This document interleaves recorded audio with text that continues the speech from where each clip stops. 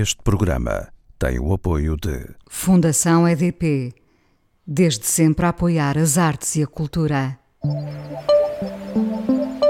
A coisa mais importante da minha vida é as coisas que eu faço. Eu faço o que eu quero porque eu sinto que tem que ser feito. E fazem coisas muito erradas, mas parece que é isso mesmo o amor. Eu acho que deve depender de cada pessoa. Eu lembro-me de usar uma camisola roxa na escola e isso ser um problema. Tento ser o mais invisível possível. Estamos a dizer quem somos. E a primeira frase que ele me disse foi: fala com ela. Há sempre uma resposta para todas as questões.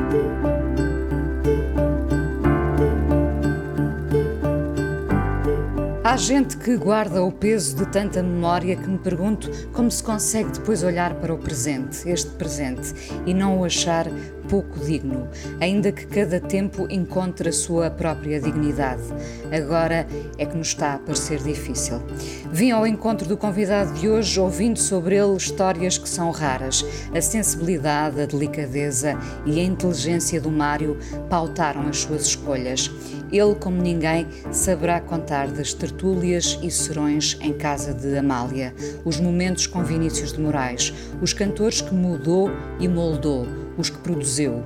Foi o primeiro diretor de artistas e repertório em Portugal. Estava na Valentim de Carvalho, numa altura em que do Porto só lhe faziam frente a Orfeu e a Rádio Triunfo. Editou os nomes grandes da música em Portugal.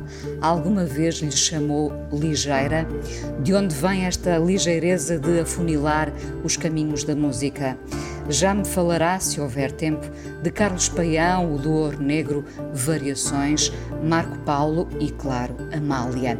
Ri-se quando diz que é o único sobrevivente dessas tertúlias, onde muitos de nós gostávamos de ter estado. Tem 85 anos, mantém a delicadeza e o humor. Gostava de saber o que lhe trouxe o retiro no mosteiro de Sinsverga quando trabalhava com Frei Hermano da Câmara. Se o silêncio salva ou a música é que é a nossa salvação. Mário Martins está hoje no Fala com Ela na Antena 1, de frente para algumas fotografias de Amália, por onde pode começar este encontro. Olá, Mário. Olá, Inês. Muito obrigada por ter vindo ao Fala com Ela. Podemos começar pela Amália? É um prazer e podemos começar por quem você quiser. Se prefere a Amália, tem toda a justificação. Tem toda a justificação. Fale-me dessas tertúlias. O que é que acontecia nessas tertúlias? Inês, eu acho que a tertúlia em que eu assisti foi uma de resto até hoje, aquela que é mais conhecida, mais comentada, porque foi, tanto quanto eu sei, aquela que primeiro foi gravada e que eu saiba, tenho a impressão que mais nenhuma voltou a ser gravada em casa da Amália, que também era uma coisa que era caótica, as pessoas entravam e a sala da Amália não parecia uma sala de uma casa habitada por gente normal, parecia o Rocio ou a Praça do Comércio, porque as pessoas iam entrando, iam ficando, iam falando umas com as outras, daí a bocado já estava tudo, e a Amália sempre no seu cantinho, não é, sentada à espera do seu chá, feito com aquelas coisas maravilhosas que ela trazia de onde quer que fosse, as pétalas de rosa e aquelas coisas que ela tinha com água de luso e nós todos a assistir àquilo tudo, e ela de vez em quando dizia aquelas frases que só ela sabia dizer, porque ela dizia às vezes assim com um ar, enfim. Eu gosto é de conversar, não gosto de cantar, eu gosto de estar aqui a conversar com os meus amigos e com aquela coisa. Eu achei que ela não gostava realmente de cantar.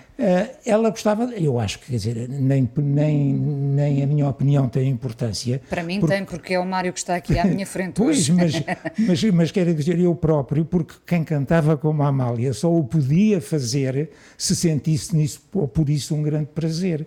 Porque quem é que tinha aquela voz única de veludo e metal que não tinha dimensão, que tão depressa estava a cantar o cochicho, transformando uma coisinha de nada numa peça musical que valia a pena ouvir, como de repente estava a cantar o Camões, depois de ter sido tão maltratado por tanta gente que achava que o Camões não devia ser fadista, porque só tinha um olho. Ora, francamente, aqui para nós, só mesmo uma mulher com a força e a coragem e a capacidade da Amália podia ter feito o que ela fez. Quando ela falava e dizia coisas tão simples como essa, não é? Eu gosto é de conversar. Fazia-se um silêncio na sala, ou ela deixava as pessoas falar, os amigos, os convidados, se calhar também havia alguns penetras. Devia haver. Havia muitos penetras. Havia. Eu lembro-me de uma admiradora da Amália romena, porque acho que na Roménia ela tinha feito um sucesso tão grande que ela falava disso com frequência. Veio uma romena, um dia da Roménia, enfim, não, porque nunca falei com ela, só a via lá e julguei que ela fazia parte da mobília. Ela veio, chegou, disseram onde é que é a casa da Dona Amália, é ali. Ela chegou lá, bateu à porta e, como sempre acontecia, abria-se a porta e nós subíamos a escada e estávamos... Estava a Amália e dizia olá, onde está, ou não dizia nada, e essa menina, quando chegou, ninguém estava com certeza na sala, naquele momento, né? E ela sentou-se atrás do sofá onde a Amália costumava estar sentada e a falar, e depois ficou sentada no sofá. A Amália, que já estava habituada a ver tanta gente de uma maneira ou de outra, aqui, ali ou acolá, também não lhe perguntou a ela o que é que a menina está aí a fazer.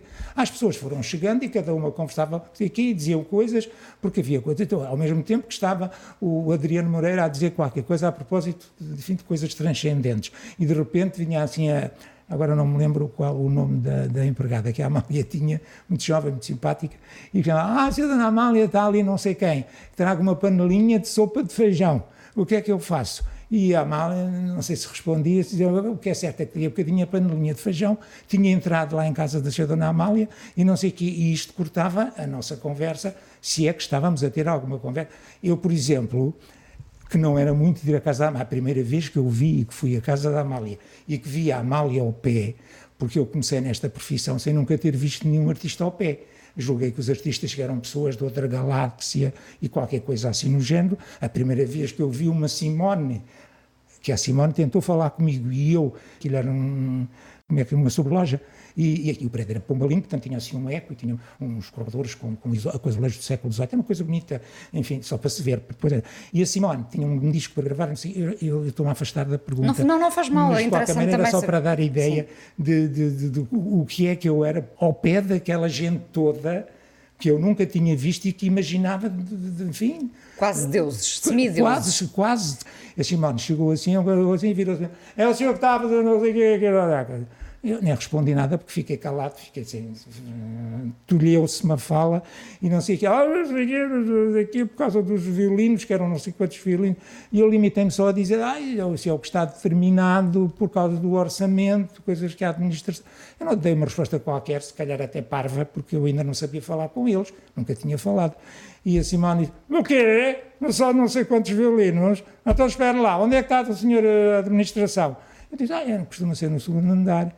A Simone veio por aquele corredor fora a fazer eco, lá foi para o segundo andar, daí a bocado tornou a descer, eu ainda não tinha recuperado, e a Simone já acabei de resolver, são 6 violinos e não sei quantos violoncelos.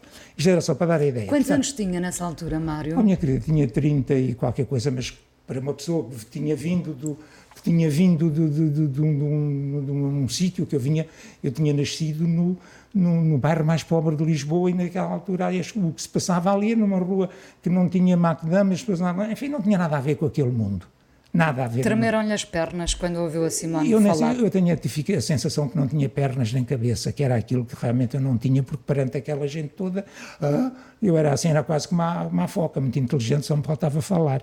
De maneira que aquela coisa toda, assim, mas voltando à Amália. Voltando à Amália, à panelinha de sopa de feijão e à romena que ficou por lá. E à romena que ficou muitos por lá. A romena ficavam. ficou lá 1 mês ou 2 e ninguém... É verdade. É verdade. E ela acabou por se ir embora quando achou que devia ir, ou acabaram-se as férias, eu não sei o quê, e só quando se despediu é que depois souberam que ela tinha lá estado aquele tempo todo e que ninguém lhe perguntara porquê, nem porque não, porque as pessoas batiam, tocava-se a campainha, subia-se os cheios de grave, eu não sei o quê, a Amália estava ou não estava, as pessoas entravam, não sei o quê, e falavam-se as coisas mais incríveis.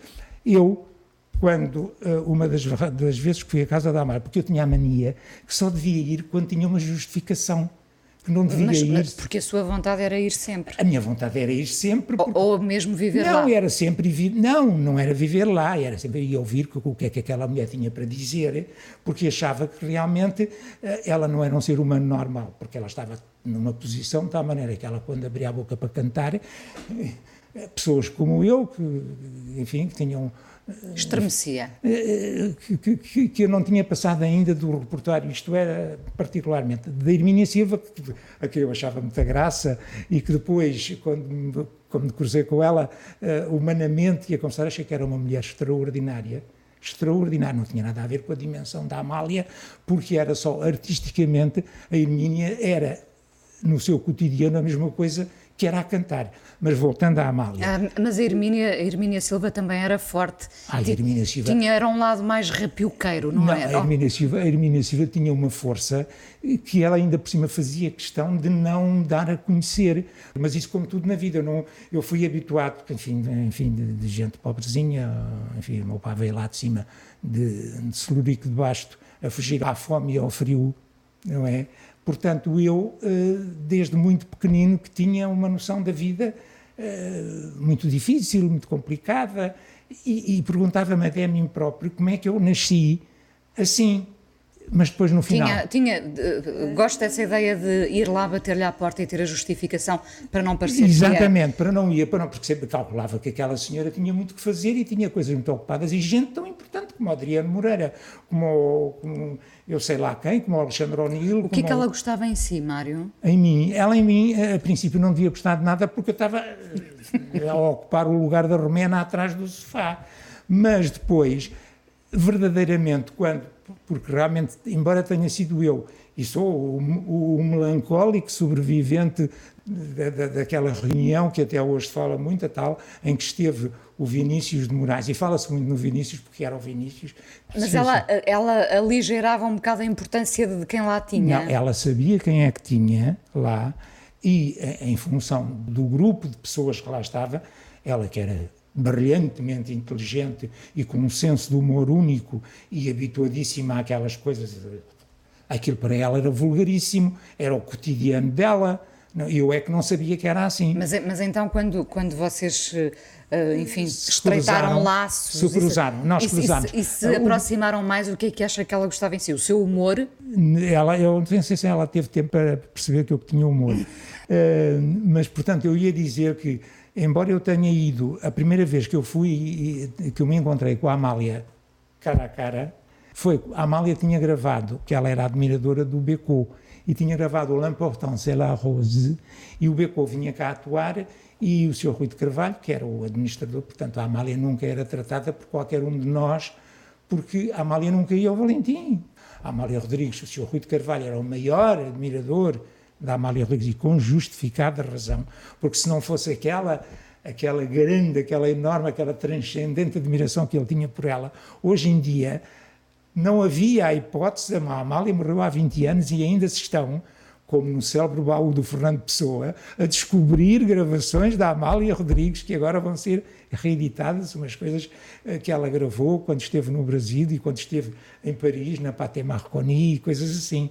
Portanto, tudo o que se tratava da Amália Rodrigues era tratado diretamente com o Sr. Rui de Carvalho, que estava lá em casa sempre. E quando é que o Mário entra? Eu entro, a primeira vez que entro é quando o Rui de Carvalho estava lá em casa e estavam a preparar o lado B para se publicar um single para coincidir com a presença do Becot cá e fazer o lado B do L'Important c'est la Rose que a Amália tinha cantado, porque ela gostava muito do Becot. E o Sr. Rui de Carvalho telefona-me lá para a sede onde eu estava e diz: Mário, venha cá e traga uns discos do Becot e do Aznavour, que a Amália quer escolher um trecho para fazer o lado B lá do disco que estava para sair. Eu fui à loja, escolhi os discos e não sei o quê, eu não sabia se a Amália gostava mais do Becot, não sabia nada. Ia fazer o que o Sr. Rui de Carvalho me tinha pedido para fazer. E eu vou e levo discos do Becot e do Aznavour. Eu, particularmente, também gostava mais da maneira ligeira, menos enviesada, mas isto sem ser, não há nada aqui, não é no mau sentido. Aquela maneira do Aznavour cantar era para mim um bocadinho mais enviesada do que o Becot. O Becot era mais objetivo e que, portanto, cantava de uma maneira que eu entendia melhor, porque eu era praticamente um analfabeto em música, do seu ponto de vista académico. E, de qualquer maneira, eu escolho aquela coisa toda da música. Do Becot e do Aznavour. E do Aznavour e do Becot, e vou lá ao Sr. Rui de Carvalho, à Rua de São Bento, estava a Amália, não sei o quê. Eu, quando vi a Amália, perdi o fogo e o magnetismo dela era de tal maneira que eu perdi a tramontana e fiquei sem dizer coisa com coisa. E, de repente, escolhe, não sei o quê, põe-se os discos para escolher, não sei o quê, e a Amália dizia: eu prefiro o Becot, vamos escolher aqui o Becot, que eu gosto mais do Becot que do Aznavour. Era o que acontecia comigo, eu também gostava mais de ver, mas com a presença da Amália, e eu de repente não sei, dou por mim a dizer, eu gosto do Aznavour. Olha, assim que acabei de dizer aquilo, a minha vontade era tirar-me da janela abaixo logo, porque tinha dito um disparate tão grande, só por força do magnetismo daquela mulher que estava ali, que tinha dito apenas, eu gosto mais do Becot, e coisas assim, percebe? Portanto, isto é só para dar a dimensão do coisa. E eu depois, provavelmente, por qualquer razão, lá está, eu nunca fui deliberadamente à casa da Amália. Senhora Dona Amália, venha aqui conversar um bocadinho consigo. Não, nunca fui isto, havia qualquer coisa, o autor, o disco, uma das vezes eu fui, quando foi para o repertório antigo, quando depois começou a aparecer o repertório em 3 dimensões, o estéreo e aquela coisa toda, decidiu-se, enfim, de uma maneira um bocadinho pouco ortodoxa, pegar no repertório antigo que tinha sido gravado em mono e transformá-lo. Quer dizer, pegou-se num guitarrista, no Fontes Rocha, e num viola, e que quando passaram a haver mais pistas, e acrescentava-se mais uma guitarra e uma viola, e depois lá o Hugo Ribeiro, que era um milagreiro do som, lá conseguia dizer, e agora as novas gravações da Amália masterizadas, e vão sair em estéreo, não sei o que mais. E eu estava a assistir para saber o repertório, aquela coisa toda, e uma vez assim, Mário, você tem estado a fazer essas coisas, assim, Amália, posso dizer-lhe uma coisa? Diga.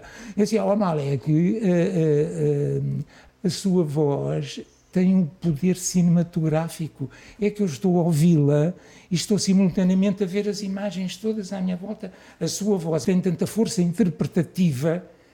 Se calhar eu, que era não era um miúdo, mas enfim, tinha acabado de chegar ao Valentim de Carvalho com aquelas sumidades todas, eu devia estar a falar atrás do sofá e era um pau. Mas não, eu disse aquela coisa toda e a Amália olhou para si com ela. Olhou para mim, porque a Amália percebia as coisas mesmo sem que houvesse necessidade de lhe explicar. E tinha um senso de humor. Ou seja, olhou para si de outra forma quando lhe disse isso? Eu não sei, porque eu nunca dava pelas coisas, eu não dava pelas... Durante quanto tempo privou com a Amália? Minha querida, eu privei com a Amália desde que fui para lá, quer dizer, a princípio de uma maneira menos... sistemática, até chegar à altura, e aí é que se intensificaram as relações. Foi quando eu, desesperado por ter descoberto o Carlos Paião, e ter gravado um disco. E depois ligou o senhor extraterrestre não foi isso. Pois, essas coisas, é aquilo que as pessoas sabem, mas depois... Por isso é que os artistas sabem pouco daquilo que foi a vida deles, a carreira deles, porque quem sabe somos nós os que estamos nos bastidores. O que é que vamos ouvir? Vamos ouvir a Amália? Não, porque isso era muito óbvio. Comum, e agora no mês do centenário, que eu preferia que fosse do milionário, nem que não fosse eu, mas é do centenário, vamos ouvir uma das primeiras canções em que eu interferi, em que eu tive alguma importância, alguma, não toda, mas pronto, mas é assim. Portanto, como é que eu diga que canta a canção ou conta a história da interferência? Não, quero só que me diga qual é a canção. A canção é Desfolhada. Da Simone. Da Simone. Vamos ouvir a canção. E... Você achar que sim, eu não me importo nada, porque foi da primeira canção, porque ainda por cima teve muita importância, porque eu depois fugi a 7 pés em Santa Apolónia quando vinha com a Simone de Espanha, onde disseram que ela foi envenenada. Bem... Vamos ouvir a canção e já voltamos à conversa.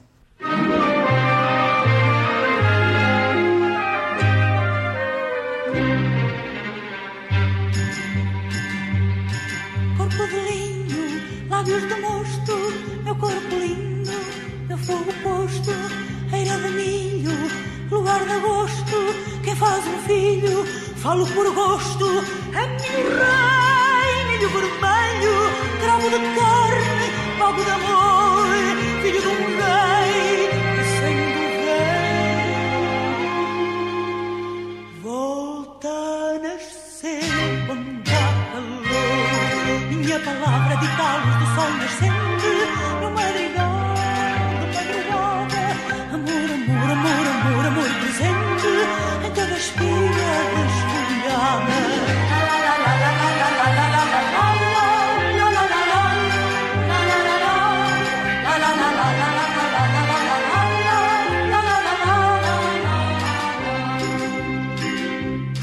Minha raiz de pinho verde no céu azul,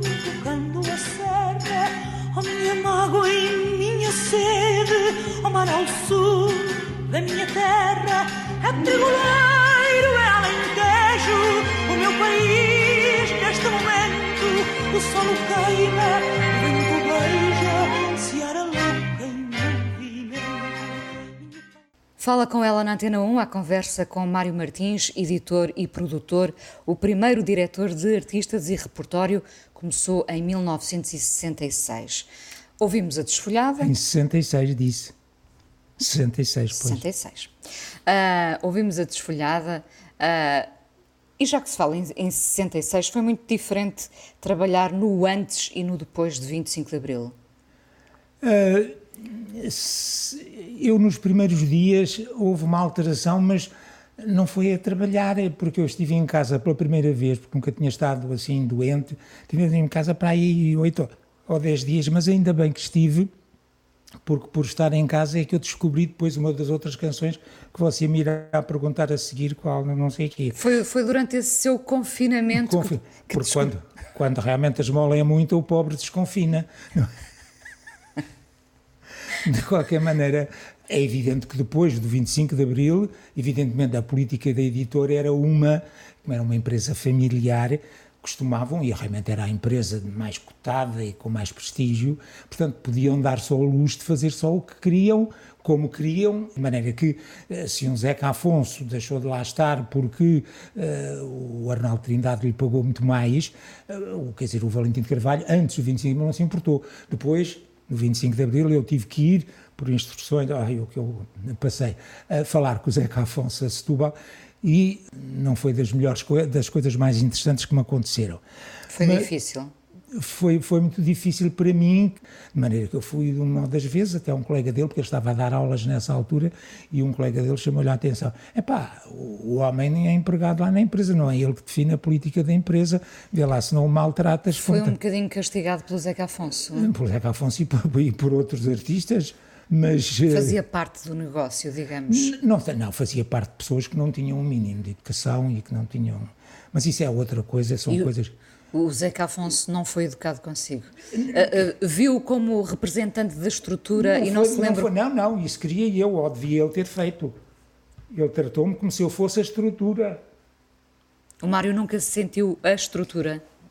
Oh, minha querida, eu às vezes tinha que me sentir a estrutura, mas era sempre, eu nunca levei, quer dizer, não era só aquilo, eu até a mim próprio nunca me levei a sério, porque ainda hoje estou para saber porque é que eu fiz determinadas coisas, porque é que não fiz outras. Olha, por falar em fazer coisas, chegou a ir ver o filme do Variações? Fui, e eu estava lá em cima, no norte, lá em Celurico de Basto, onde dizem que é a terra do Sr. Presidente da República, mas que não é, era da avó. A avó dele é que tinha lá nascido, numa aldeia, que agora é vila, em Celurico de Basto. Ela e o meu pai, que eram primos e irmãos, e que vieram os dois a fugir à fome e ao frio, naquela altura. Estava lá em Celurico de Basto? Estava lá em Celurico de Basto, quando alguém, que depois estávamos no almoço, me disse, eu vi o filme onde você, não sei o quê, mas não me contaram, disseram apenas que quem fazia de Mário Martins era o Zé Raposo, que eu admiro muito como ator, e de maneira que, não sabendo o que é que se estava a passar, disse assim, pelo menos fico satisfeito.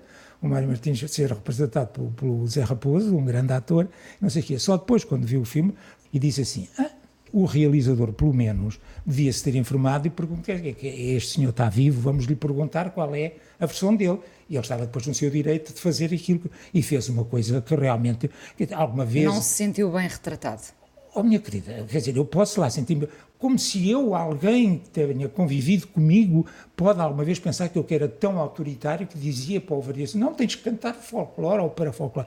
Para mim, o Variações, que me foi levado lá pela Maria Elisa, da televisão, porque nós fomos colegas, eu e a Maria Elisa, porque eu sou o único produtor português que tenha um curso de dicção, de arte de dizer.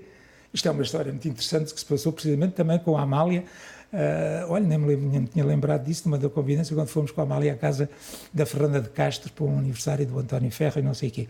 E aquela senhora maravilhosa que se chamava Maria Germana Tanger, naquela altura havia um jogo de sociedade que se metiam as pessoas numa casa, fechava-se a porta e depois de cá, se fosse uma flor, o que é que era? E lá dentro, a Maria Germana, coitadinha, tinha sempre dela, fazem-me sempre isto, eu sou uma parva e vou na conversa, fecham-me aqui, perguntam coisa, depois nunca mais me abrem a porta. E realmente toda a gente estava naquela sala, com a Amália, os guitarristas, e eu e o Hugo Ribeiro, para se gravar tudo, era assim que se apanhavam coisas da Amália, que não sei o quê. E de repente, toda a gente sai dali, acho que para a sala de jantar, e ouve-se uma, ai, tirem-me daqui, Era a Maria Germana que tinha ficado fechada, e eu que estava com o Ribeiro a pegar na máquina de gravar, era aquela coisa para irmos atrás deles. Lá foi salvar. Foi, eu sabia lá quem era, nunca tinha ouvido nem visto a senhora, abri-lhe a porta e ele, não sei quem é o senhor, eu sou, não sei o que, não sei o que mais, mas depois lembrei-me, quando a Germana saiu de lá de dentro, e eu disse, é uma coisa muito curiosa, porque eu tinha um artista, que era o António Mourão, que era uma pessoa assim muito distante e que não sei o quê, não mostrava o que ia gravar, porque não queria dar o flanco, porque havia coisas que ele não sei o quê. E foi gravar uma coisa da mulher do Zé Mário Branco, a Manuela de Freitas, que fazia coisas lindíssimas, e fez, e entregou-lhe a ele, eu não vi, ele foi gravou, depois quando diz que foi para a rua, a Manuela de Freitas chegou lá e disse, eu não escrevi aquilo. E depois eu, quando perguntei ao senhor Adorma, ele disse, eu não sabia o que é que aquilo queria dizer, e não sabia dizer aquelas palavras, alterei.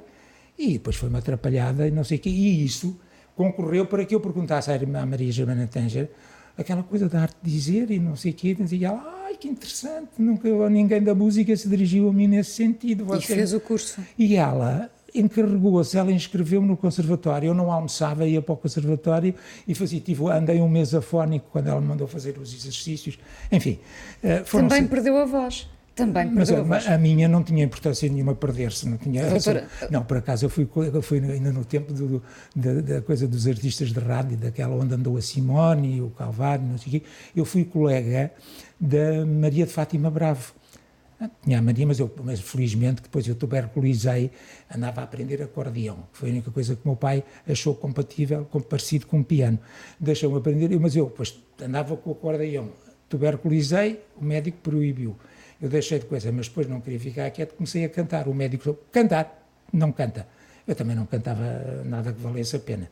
Portanto, eu sou o único produtor com arte de dizer. Por isso é que eu hoje fui chamado pelo Zé Reza para lhe dar a interpretação da marcha que ele ganhou no concurso das marchas. Enfim.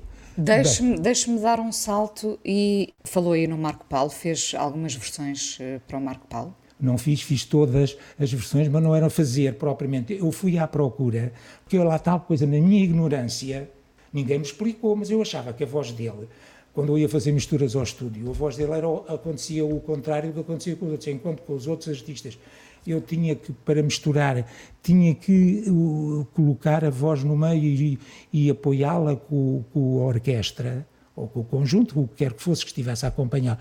Com o caso do Marco Paulo, eu podia deixar aquela voz sozinha, porque para mim a definição que eu arranjei, não sei se está correta, é que a voz do Marco Paulo era a única voz com harmónicos, porque ele cantava e tinha a melodia, que era aquilo que e a harmonia, porque ele se lhe tirasse a voz era boa na mesma. E eu achei que aquilo, porque não havia cá quem compusesse, enfim, músicas que pudessem valorizar a voz, que estivessem de acordo com as características que dava. Não perguntei a ninguém, foi a minha pobre cabeça que achou que... Por falar em música portuguesa, acha que esta coisa de chamarmos ligeira à música é depreciativo? Eu acho que não, chama-lhe o que quiser. Trabalhou essencialmente com música ligeira? Não, sim, não só, porque eu também trabalhei com o Lopes Graça, também trabalhei com o Braga Santos, também, quer dizer, para mim a música, era tudo aquilo que eu gostava de fazer, fosse quem fosse. Evidentemente que a música clássica em Portugal não tinha o número de compradores para artistas, para entidades artísticas que justificassem, a não ser, isto só entra no capítulo do humor, aquela cantora que diz, bem, agora não lembro o nome dela, mas era muito engraçada e vendeu muitos discos que ela própria gravava, mas era para as pessoas se rirem com o que ela cantava. Natália, não era Natália? A Natália de Andrade, era exatamente, que gravava no nosso estúdio e que me custou. Quando o Hugo Ribeiro me chamou para ouvir uma gravação da Natália de Andrade, eu sentei-me na regi, eu dei-me uma coisa de rir, dei um grito tão grande que as lentes de contacto saltaram, nunca mais as vi. Nunca mais vi as lentes de contacto e ficou cortada a minha relação com a música clássica. E o que Mas até hoje é lembrada a Natália de Andrade, não é? Não só por mim, ainda hoje. Pois não. Ainda o Herman, aquele homem é um gênio, não há nada a fazer. Se me dissessem o que é que eu gostava de ser, não sei, eu gostava de ser Hermano José, mas não se pode gostar de ser isto e ser aquilo, não interessa. Mas é o Mário Martins. Mário, vou-lhe pedir a segunda canção desta conversa. E esta segunda que agora me lembrei, tem tanto que contar e tem a ver com aquilo que você queria saber. Do confinamento, do seu primeiro confinamento. Que não chegou a ser confinamento, foi só uma semana e tal, ou nem chegou a ser 2, porque precisamente por causa desta canção que eu fui para casa, que toda a gente andava com os braços a levantar braços, eu só tinha 2, só levantava um braço de cada vez, mas não sabia qual, e de maneira que eu disse, mas porquê é que eu não sei? Toda a gente sabe, toda a gente sabia, menos eu. Eu estava em casa às vezes e via televisão e via algumas coisas e não sei o quê, e de repente a Luzia Maria Martins, que era uma mulher que sabia de teatro, eu nunca vi a senhora, mas as peças que ela fazia no Teatro Vasco Santana, ali onde era a antiga Feira Popular, fazia coisas maravilhosas e não sei o que mais. Logo a seguir ao 25 de Abril, claro que o teatro, que estava para aí virado, começou a apresentar peças que eram feitas assim, uma coisa assim, uma encenação, uma coisa moderna, atual, não sei o que, e vinham, e lá no palco apareciam umas grades de frangos, assim, não sei, e eu ficava assim, aquilo era uma encenação, era uma coisa, umas grades, aquelas coisas. E um dia aparece uma pequena, assim, com uma viola quase do tamanho dela, ou maior que ela, assim, com um grupo atrás dela, a fazer, porque aquela canção tinha tudo para não ser canção, tinha tudo para não ser nada, e como é que eu, coitado de mim, com a cabeça toda tonta de não sei de quê, de não saber, e da ignorância, e ainda por cima me cair em cima, ouvi de cair-me em cima o 25 de Abril, caiu-me em cima não, ainda bem, porque o 25 de Abril depois foi o que se soube, mas a princípio era preciso que alguém nos explicasse, coisa que não aconteceu. E vem essa pequena, era aquela coisa toda com um grupo. E quem era essa pequena? Essa pequena era nem mais nem menos que a Irmelinda Duarte. E eu, que estava em casa, sozinho, não é? A ver aquela coisa toda, muito chateado, e vejo aquilo e aparece aquela... Ela tocava mal viola, ela não tinha uma voz para ir além, e a cantiga começava por um recitativo, coisa que era do tempo da Corina Freire. Você não se lembra? Quer dizer, eu só me lembro porque a Corina Freire escreveu o mais belo sorriso de Paris. E quando foi para escrever a contracapa da Simone, quando ela recuperou a voz, eu pedi ao César de Oliveira, que eu nunca tinha visto, para me dar uma ajuda para escrever uma coisa, porque a Simone estava prevista lá aí para o teatro. Enfim, aquelas coisas que se falava tanta coisa, não sei o quê. E o César Oliveira foi falar comigo, lá ao Valentim de Carvalho. Eu não tinha falado com ele, mas como sabia que o homem escrevia coisas interessantíssimas para o teatro, eu acho que já me ia a rir quando ia para falar com ele, porque eu sou assim de riso fácil, e por isso é que eu gravei. O Valentim de Carvalho deve ter sido a editora com o maior número de teatro, principalmente de revista, tinha gravado, porque eu não havia coisa que me porem a rir, e quer dizer, uma Ivone Silva, ainda hoje, quando eu estou muito chateado, os discos que eu gravei com a Ivone Silva, com a Hermínia Silva, com não sei o quê, eu ponho aquilo a tocar e eu desmancho-me a rir. Bem, mas isto era só para dizer que o César de Oliveira... O voltaneiro Melinda Duarte. Lá, a minha secretária, estas coisas são muito interessantes. A secretária, a Teresa Conte, que era muito bem caçada e impecável, não sei o que, disse, Mário Martins está ali, o César Oliveira, vai lá consigo. Que engraçado, saí de uma coisa, cheguei ao pé do César Oliveira, meu caro, sozinho, não sei o quê. E diz, mas o César Oliveira, eu não sabia que aqui no Valentim de Carvalho estava a trabalhar a Corina Freire. Eu aí já não sabia se havia de rir, se havia de chorar. Bem, mas entretanto, a Irmelinda Duarte começa aquela coisa toda, e ela cantava uma canção que só tinha que no fundo era só um refrão. E eu, que estava sozinho em casa, quando acabou essa coisa, digo assim, mas isto é uma coisa que fica no ouvido das pessoas, isto pendura-se como um brinco. No dia a seguir, Mário Martins no Teatro Vasco Santana fala. Mal sabia eu. Quando lá chego, estava lá no camarim, não sei se ela estava no camarim, porque a viola era tão grande que ela nem cabia no camarim juntamente com a viola. Olha, vinha cá porque queria falar consigo, eu achei que a canção, não sei o que, não lhe posso dar resposta, nem quero dar resposta. O partido incumbiu-me de fazer uma canção para vir aqui cantar, eu venho aqui cantar a canção e é isso que eu quero fazer e mais nada, portanto não lhe dou resposta nenhuma e comigo não tem mais nada a falar. Eu voltei para casa, mas não me saía da cabeça aquela coisa, vou lá a segunda vez, outra vez, você aqui, eu já não lhe disse o que tinha a dizer, mas eu fui pensar melhor, porque toda a gente hoje quer gravar discos, naquela altura toda a gente queria gravar discos, e não sei o quê. Hoje em dia também querem, enfim. Mas hoje em dia querem, mas hoje em dia já ninguém grava discos, ainda por cima não é preciso ir a estúdio, grava-se na casa de banho, no vão de escada, onde quer que seja, e depois deita-se fora. E o que é certo é que ela acabou... à segunda vez voltou a não aceitar falar comigo para gravar os discos, mas eu não desisti. À terceira vez, ela quando me viu assim no corredor, é você, não acredito. Digo assim, acredite, porque eu agora venho, olha, eu só para não tornar a ver aqui, o que é que você quer que eu faça? Quero que me dê os seus elementos para eu ir mandar o contrato e vir cá. E realmente depois fez-se o contrato, aquilo foi aquela canção, minha querida, numa editora que não tinha uma música, não tinha um disco, enfim, virado para, enfim, politicamente para aquilo que estava... para a militância. Que era aquilo que estava a dar. O disco vendeu 300 mil discos e veio de França, um imigrante português que estava a vender e já tinha vendido naquela altura 60 mil discos aos imigrantes. É essa canção que vamos ouvir, Mário? É essa canção que vamos ouvir. Que, na verdade... E que depois colocou a Irmelinda Duarte, primeira figura do teatro ad hoc. E que se chama...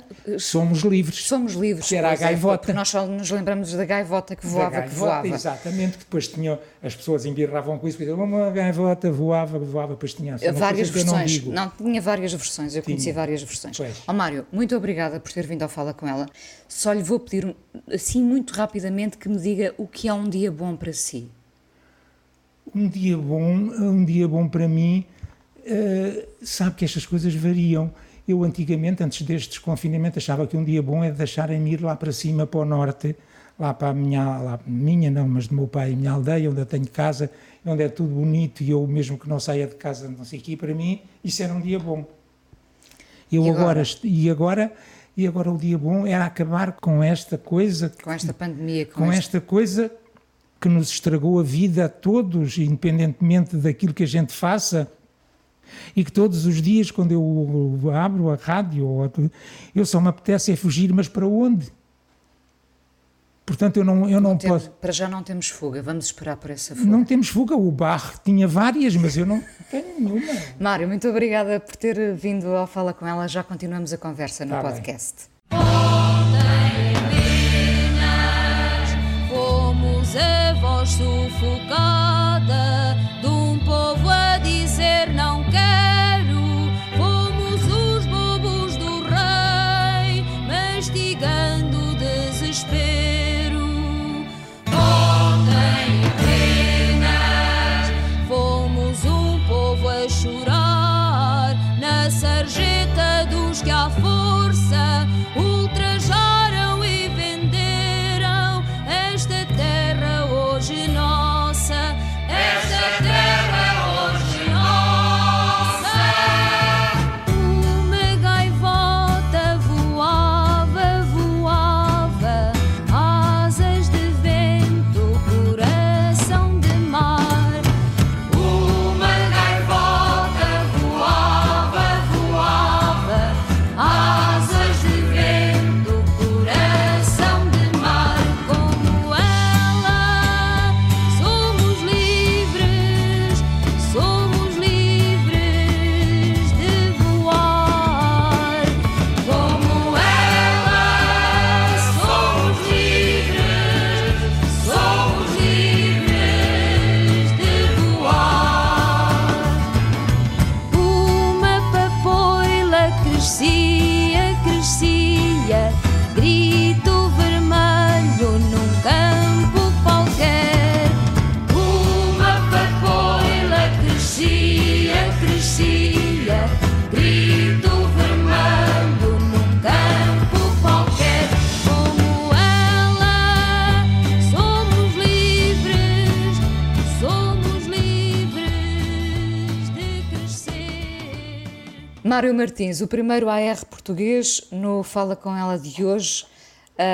Não falámos da experiência, chegou realmente a fazer um retiro no mosteiro de Sinsverga? Quando foi ter com o Frei Hermano? Retiro, digo eu, porque realmente ainda sou do tempo em que não se falava a mim durante as refeições e essa nem coisa se cantava, toda. Nem se assobiava, nem nada. Não sei nada. E eu era a única pessoa de fora que lá estava naquela coisa e que lá fui parar. Lá está, eu não sei explicar porquê, porque as coisas que me aconteceram na vida, já estou suadizã, como a Amália Rodrigues, que achava, a mim tudo me acontece, eu sou como uma batata, não me acontece. Mas aí ela era natural, porque quem tinha o talento, a inteligência, tudo, era natural que neste país tão afunilado de talentos, toda a gente convergisse para lá, eu não sei o que. Agora ela dizia, sou uma batata, hein? Dizia mesmo, que era, sou uma batata, dizia. Que não tem nada a dizer, porque se fosse hoje, se calhar dir-se-ia puré. Mas de qualquer maneira... tubérculo, um tubérculo. Tubérculo, isso era comigo, porque fui tuberculoso. De qualquer maneira, a nossa... Foi lá parar ao Fui lá parar, porque sabe como é que eu fui lá parar? Quer dizer, como todas, eu estava no Valentim de Carvalho e passavam-se coisas, naquela altura toda a gente queria gravar discos, toda a gente não sei o quê, e eu, como sempre, lá estava, e apareciam pessoas e queriam isto e queriam aquilo, e falavam assim. Eu queria saber se realmente ficou alguns dias no mosteiro, ficou? Não, eu tinha que ficar. Quanto tempo ficou? Não, era conforme, porque eu ia lá, conforme eu, por exemplo, porque aquilo aconteceu assim. Uma vez aparece-me lá uma pessoa que é a secretária, que é a Teresa Condes, e diz, Mário Martins, o não sei quantos da Câmara, Cabral da Câmara, não sei o quê. E então, o senhor Cabral da Câmara não era nem mais nem menos que o irmão, um dos irmãos do Frei Hermano da Câmara, porque o Frei Hermano da Câmara tinha feito aquela retirada fabulosa com a despedida musical e de maneira que passou-se, cada um fez a sua vida e não sei o que mais. Mas depois ele, quando lá chegou, e ele quis ir para o irmão leigo. O irmão leigo não se limitava, ele era um senhor que tinha a sua quinta lindíssima em Carcavelos, a Quinta da Lagoa, e que tinha não sei o quê, e de repente vai para Sensverga, e como era para o irmão leigo, ele tinha que limpar as sanitas, tinha que limpar o chão, tinha que fazer aquela coisa, e foi-se abaixo, e entretanto teve uma pressão, uma coisa qualquer, e o irmão ia lá porque o médico tinha dito, para ele a única solução é ele voltar a cantar para ficar outra vez no seu melhor e não sei quantos. E o irmão achava, quer dizer, a solução era ir ao Valentim, se calhar, achava ele, não sei o quê. E eu disse, se é para uma solução terapêutica, cá estou eu. E o que é que eu tenho que fazer? Então, a falar, lá fui eu, à Quinta da Lagoa, para falar com ele era uma pessoa muito simpática, realmente era. E depois, ainda por cima, diferente da minha parte das pessoas com quem eu tinha que lidar, porque era uma pessoa acima da média, de inteligência, cultíssimo, preocupado com aquela casa, enfim, aquele mundo. É como diria a Amália, eu sou pobre, eu sou do povo, mas não sei o quê, aquela coisa toda. E depois a mãe do Frei Hermano achou que não sei o quê, ficou-me tudo, as irmãs do Frei Hermano, a senhora Condessa e a não sei o quê, e mais não sei o quê. E eu, assim, pobrezinho, não é, tendo vindo de Ninhures, de repente pronto, pus o Frei Hermano a gravar, ele continuava a fazer músicas e não sei o quê, pus o Frei Hermano a gravar e acontecia que anualmente ele conseguia ter um número de músicas para um LP, eu falava com o Dom Abade deixava-o sair, ele vinha muito cedo, ou da véspera, sei que ele chegava ao estúdio de manhã e ao fim da tarde tinha um LP gravado. Isso implicou várias idas suas? Não, porque nessa altura eu não precisava de lá ir. Ele trazia-me o repertório, eu escolhia, dizia sim, não, este, sim, aquele, o outro, fazia aquilo, até que... quando o José Cid gravou os 20 anos, que eu consegui pô-lo a gravar os 20 anos, uma das vezes que eu tive que ir com ele, fui com ele a Londres, a Paris e a Madrid, gravar as respectivas versões dos 20 anos. E quando fomos a Madrid, gravávamos, íamos ao estúdio, não sei o quê, e depois, entretanto, ele estava com a Maria Armanda nessa altura, e uma das vezes havia uma peça que era do Celestino Rojas, assim, um clássico espanhol, da qual tinham feito, para mim, de uma maneira muito curiosa e interessante, um musical. E eu fui com o Zé Cid e com a Maria Armanda ver aquilo, e quando saí lá, eu disse, porquê é que não se faz em Portugal, de um clássico, uma versão. Comecei por falar com o José Cid, que estava muito ocupado e não tinha tempo para fazer aquilo. Depois falei com o Paco Bandeira, que também estava muito não sei o quê, e ninguém queria fazer. Depois falei com vários, ninguém estava disposto. E foi o Frei Hermano da Câmara. E eu, quando fui falar com o Frei Hermano da Câmara para saber se ele estava já com mais material, Frei Hermano, passou-se isto assim, não sei o que. Pois, eu disse, olha, e começávamos por fazer uma coisa assim com o Nazareno. Eu não disse Nazareno, porque nessa altura, porque quem depois pintou a capa foi o próprio Frei Hermano. Pintou a capa do Nazareno, e aquela coisa toda. E o Frei Hermano foi o único, como estava confinado, não tinha outra coisa que fazer, e música era o que ele gostava de fazer. Que aceitou. Começou a fazer, e eu durante 2 anos, ou quase 3 anos, ou mais, tive que ir com frequência, porque ele dizia, venha cá, porque eu pus o Frei Hermano a cantar Miguel Torga, que era uma coisa que não cabia na cabeça de ninguém, porque eu era um fanático do Miguel Torga. E aquele poema que o Miguel Torga fez à mãe, porque entretanto havia estas coisas, porque eu depois passei a ser de família do Frei Hermano. Vocês são exatamente do mesmo ano, curiosamente. Do mesmo ano, sim senhor, ele fez agora em tantos de julho deste mês, fez 86. E o Mário vai fazer 86. Vou fazer em novembro. No mesmo dia de anos que eu, veja só. Eu agora descobri-se que eu só convidava pessoas que faziam anos no mesmo dia. É xará. É a minha xará. Os brasileiros dizem que quem faz anos é xará. É assim, a expressão é esta. Não sei. Mas bom, ele aceitou fazer o musical. Aceitou fazer o musical e depois, como não tinha ideia nenhuma, eu é que tinha a ideia, ele depois cada vez que fazia, ou musicava isto, ou musicava aquilo. Chamava-o ao mosteiro. Chamava e eu tinha que ir. Encontrou a sua absolvição no mosteiro ou não, Mário? Não, que eu não precisava de absolvição. Para já, a minha... Porque o meu pai, quando veio para Lisboa, então não ligou nenhuma a essas coisas da religião. E eu muito menos, coitado de mim, não é? E ali naquele sítio onde eu nasci, e não sei o que mais. Só que depois, a minha avó, quando eu ia lá no verão, que o meu pai gostava muito lá passar a minha avó dizia, o meu neto não tem a comunhão, e não sei o que, obrigou-me. E quem é que me ensinou a doutrina? Veja lá se adivinha. Foi o Frei Hermano da Câmara. O cardeal Dom António Ribeiro. Que tinha nascido lá também, porque aquela terra deu a avó do Presidente da República, deu o Cardeal Patriarca, com quem eu aprendi a doutrina e com quem eu fui a primeira vez que saí do país, foi quando ele estava a licenciar-se no Colégio Português em Roma. Portanto, não se livra da religião? Não me livro, não...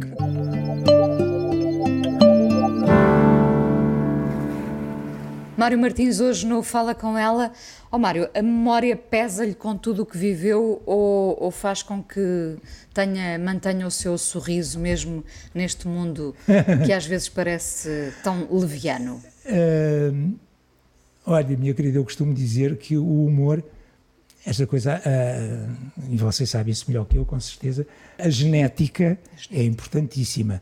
Veja-se isso no caso do Sr. Presidente da República, que teve uma avó que ainda hoje, coitada, ela quando morreu era analfabeta, tal qual como todos nós quando nascemos, mas depois foi aquilo que se viu.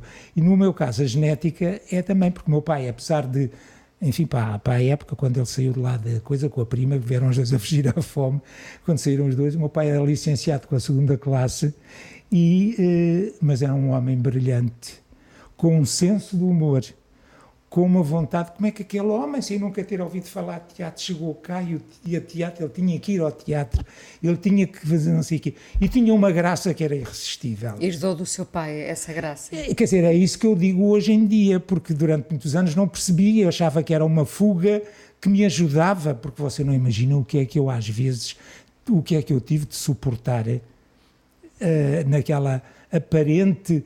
Porque toda a gente achava que a minha profissão é sempre em festas, é forró-bodó, é cantigas, alalela e não sei o quê. O pior é quem as canta. E eu tenho história, mas isso é para contar numa outra altura que você não esteja tão... Devia fazer uma biografia, uma autobiografia, a contar a história toda. Não, mas há coisas que eu não posso contar. E essas é que têm graça. Eu imagino. Sente-se reconhecido? Não, curiosamente, é uma coisa que...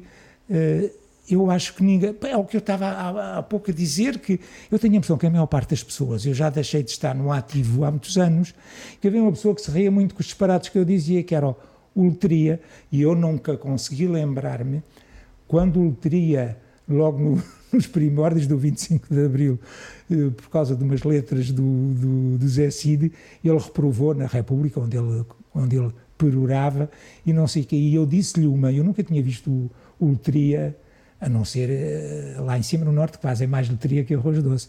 E o que é certo é que eu não consigo lembrar, só sei que ele deu uma gargalhada tão grande por causa de eu ter dito qualquer coisa que tinha a ver lá com essas coisas, mas depois ele é que me provocava sempre que eu ia à Sociedade de Autores para dizer coisas.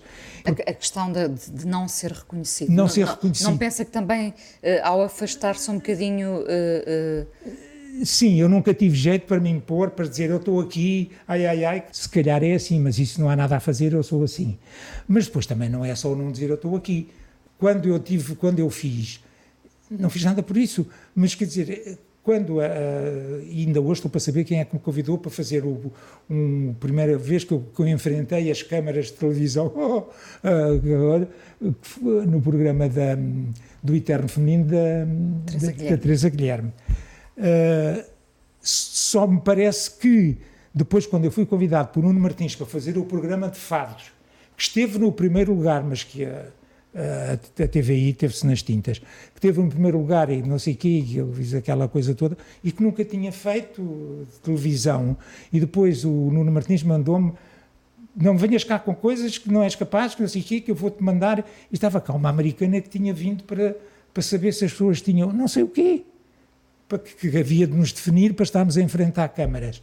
E eu fui lá falar com a senhora e falei com a senhora, mas falei como estou aqui a falar consigo. Não disse nada de especial e coisa, e depois eu fui lá. Então, eu não faço para não, eu só escrevo os textos. Dizem assim, não, fazes que ela disse que tu tens. Como é que ela disse? Já não sei. Uma coisa qualquer que eu tinha e que se calhar agora já não tenho. Portanto, mesmo estando escondido, havia pessoas que contavam.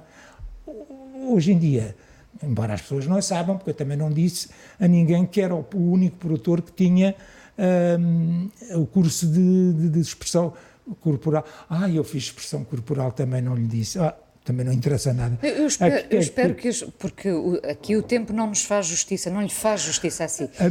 Eu espero não que... faz, porque a maior parte das pessoas diz que não pareço ter a idade que tenho, se calhar é por isso que acham que o tempo não me faz justiça. Eu espero que a história lhe faça justiça. Qual história? E que... Só se for a da carochinha. A nossa história. Eu não disse que a Amália foi a primeira mulher que me mandou para o IPO. Para o IPO? Pois, porque eu tenho várias patologias e, portanto, uma delas tinha que ver com o IPO. Quer explicar melhor, não? Não, quero explicar melhor, porque quando foi Alexandra, que depois há coisas, parece que têm a ver com qualquer coisa transcendente que eu não sei o que é. Alexandra, que é uma mulher que tem uma voz extraordinária, uma afinação única, e é um ser humano extraordinário, que é uma coisa que não é rara, esta conjugação nem sempre, é como os astros, nem sempre se conjugam de maneira harmoniosa. E não cantava fado. E eu gostava muito da Alexandra, não só da voz, isso é do seu ponto de vista artístico, era extraordinária, e do seu ponto de vista humano era uma coisa que eu passei a vida à procura da qualidade humana dos com quem eu trabalhava. Não sei porquê, se calhar porque era com eles que me sentia melhor. E o que é certo é que um dia a Alexandra telefona-me, porque tinha estado num programa qualquer, o Rodrigo, e o Rodrigo tinha dito, tu nunca cantaste um fado, experimenta, não sei o quê. Ela cantou, milagre, porque a Amália nunca via televisão, ainda por cima nunca dizia às pessoas o que é que parecia, o que é que gostava, o que é que lhe parecia, não sei o que mais, e a Alexandra aparece-me aos gritos, Mário Martins, o que é que eu faço? Tenho lá uma gravação no meu voicemail, a Amália Rodrigues a dizer que fui das poucas pessoas que ouviu a cantar fado, que canto também, dizer que o que é que eu faço? A mulher fica toda contente, mas isso eu já estou, o que é que eu faço agora para lhe agradecer? Vamos fazer assim, eu falo com a gente dela, já sabe que o que ela o que ela adora receber são flores. Você vai à procura depois quando se combinar, eu vou tratar disso, falo com o que combina-se e nós encontramos e vamos lá todos agradecer e conversar. Claro que a Amália, quando viu a outra, pois, sentadinha no sofá, aqui estes que eu nunca vi, e vamos todos lá. Foi das vezes que eu também falei mais com a Amália e não sei o quê. E estávamos todos na melhor das conversas, e era meia-noite, e eu disse assim, a conversa está muito boa, mas eu tenho que me ir embora, porque eu amanhã tenho que ir à procura de um médico, tinha alguma coisa aqui num lábio, uma coisa qualquer, que era porque eu tenho a mania, muito velhinha, antigamente, no meu tempo havia uma coisa chamada a pomada das velhas, que era uma coisa que servia para tudo e não servia para nada. E eu ia aplicando tintura de iodo, que naquele tempo as pessoas lá do meu sítio diziam tintura de ódio, que era uma coisa que eu não sabia o que é, aquela coisa, e à medida que eu ia pondo tintura, aquilo foi crescendo e que eu ia olhar aquilo a sair fora do lábio. E não sei o que dizer, eu tenho que ir à procura de um médico, isto tem que ter uma solução, que eu não posso continuar assim. A Amália, que era pequenina, por isso é que ela tinha aqueles sapatos daquele tamanho, o que é certo é que a Amália levantou-se para ver aquilo e vende, Cortiço! Cortiço era uma enfermeira que lá estava em casa com uma romena. De várias pessoas. Foi ficando lá. Foi ficando lá, e não sei o quê. Cortiço, onde é? E o Cortiço apareceu a correr e disse assim, Cortiço, Mário Martins amanhã tem que ser visto por um médico. Foi remédio santo. No outro dia estava eu no IPO a ser visto por um médico, fui operado, fui naquela coisa, como vivia sozinho, fui para casa, ainda morava ali perto de Sintra, e que vale que me lembrei que quando está para desmaiar, ponha a cabeça nem embaixo e não sei o quê. E eu estava para desmaiar no comboio, mas achei que não era sítio para desmaiar. Não tinha glamour. Não tinha nada, valha-me Deus. Pronto, já percebi como é que é a Amália. Eu pensei até que isso pudesse ter outro significado. Foi a Amália que me mandou para o IPO, por isso é que eu lhes pedi para explicar. Não, mas foi, e depois disso, eu quando fui para o IPO para fazer aquilo que hoje determina que eu tenho um bónus porque sou doente oncológico, entre várias patologias, eu aí já não estranhei porque me fiquei lá fechado numa coisa, dava-me o comer, porque eu fiz radiologia, portanto não se podia contactar, é como hoje. Mário, muito obrigada por ter vindo ao FALA. Eu é que agradeço, que eu já não abro a boca com esta confinação lá em casa sozinho. Tenho pena de não lhe dar mais tempo. Mas pode ser que um dia destes, não é? Depois enfim. Tem que escrever a sua autobiografia, não se esqueça. Obrigada por ter vindo. Não tem nada que agradecer. A coisa mais importante da minha vida é as coisas que eu faço. Eu faço o que eu quero porque eu sinto que tem que ser feito. E fazem coisas muito erradas, mas parece que é isso mesmo o amor. Eu acho que deve depender de cada pessoa. Eu lembro-me de usar uma camisola roxa na escola e isso ser um problema. Tento ser o mais invisível possível. Estamos a dizer quem somos. E a primeira frase que ele me disse foi: Fala com ela. Há sempre uma resposta para todas as questões. Este programa teve o apoio de Fundação EDP. Desde sempre a apoiar as artes e a cultura.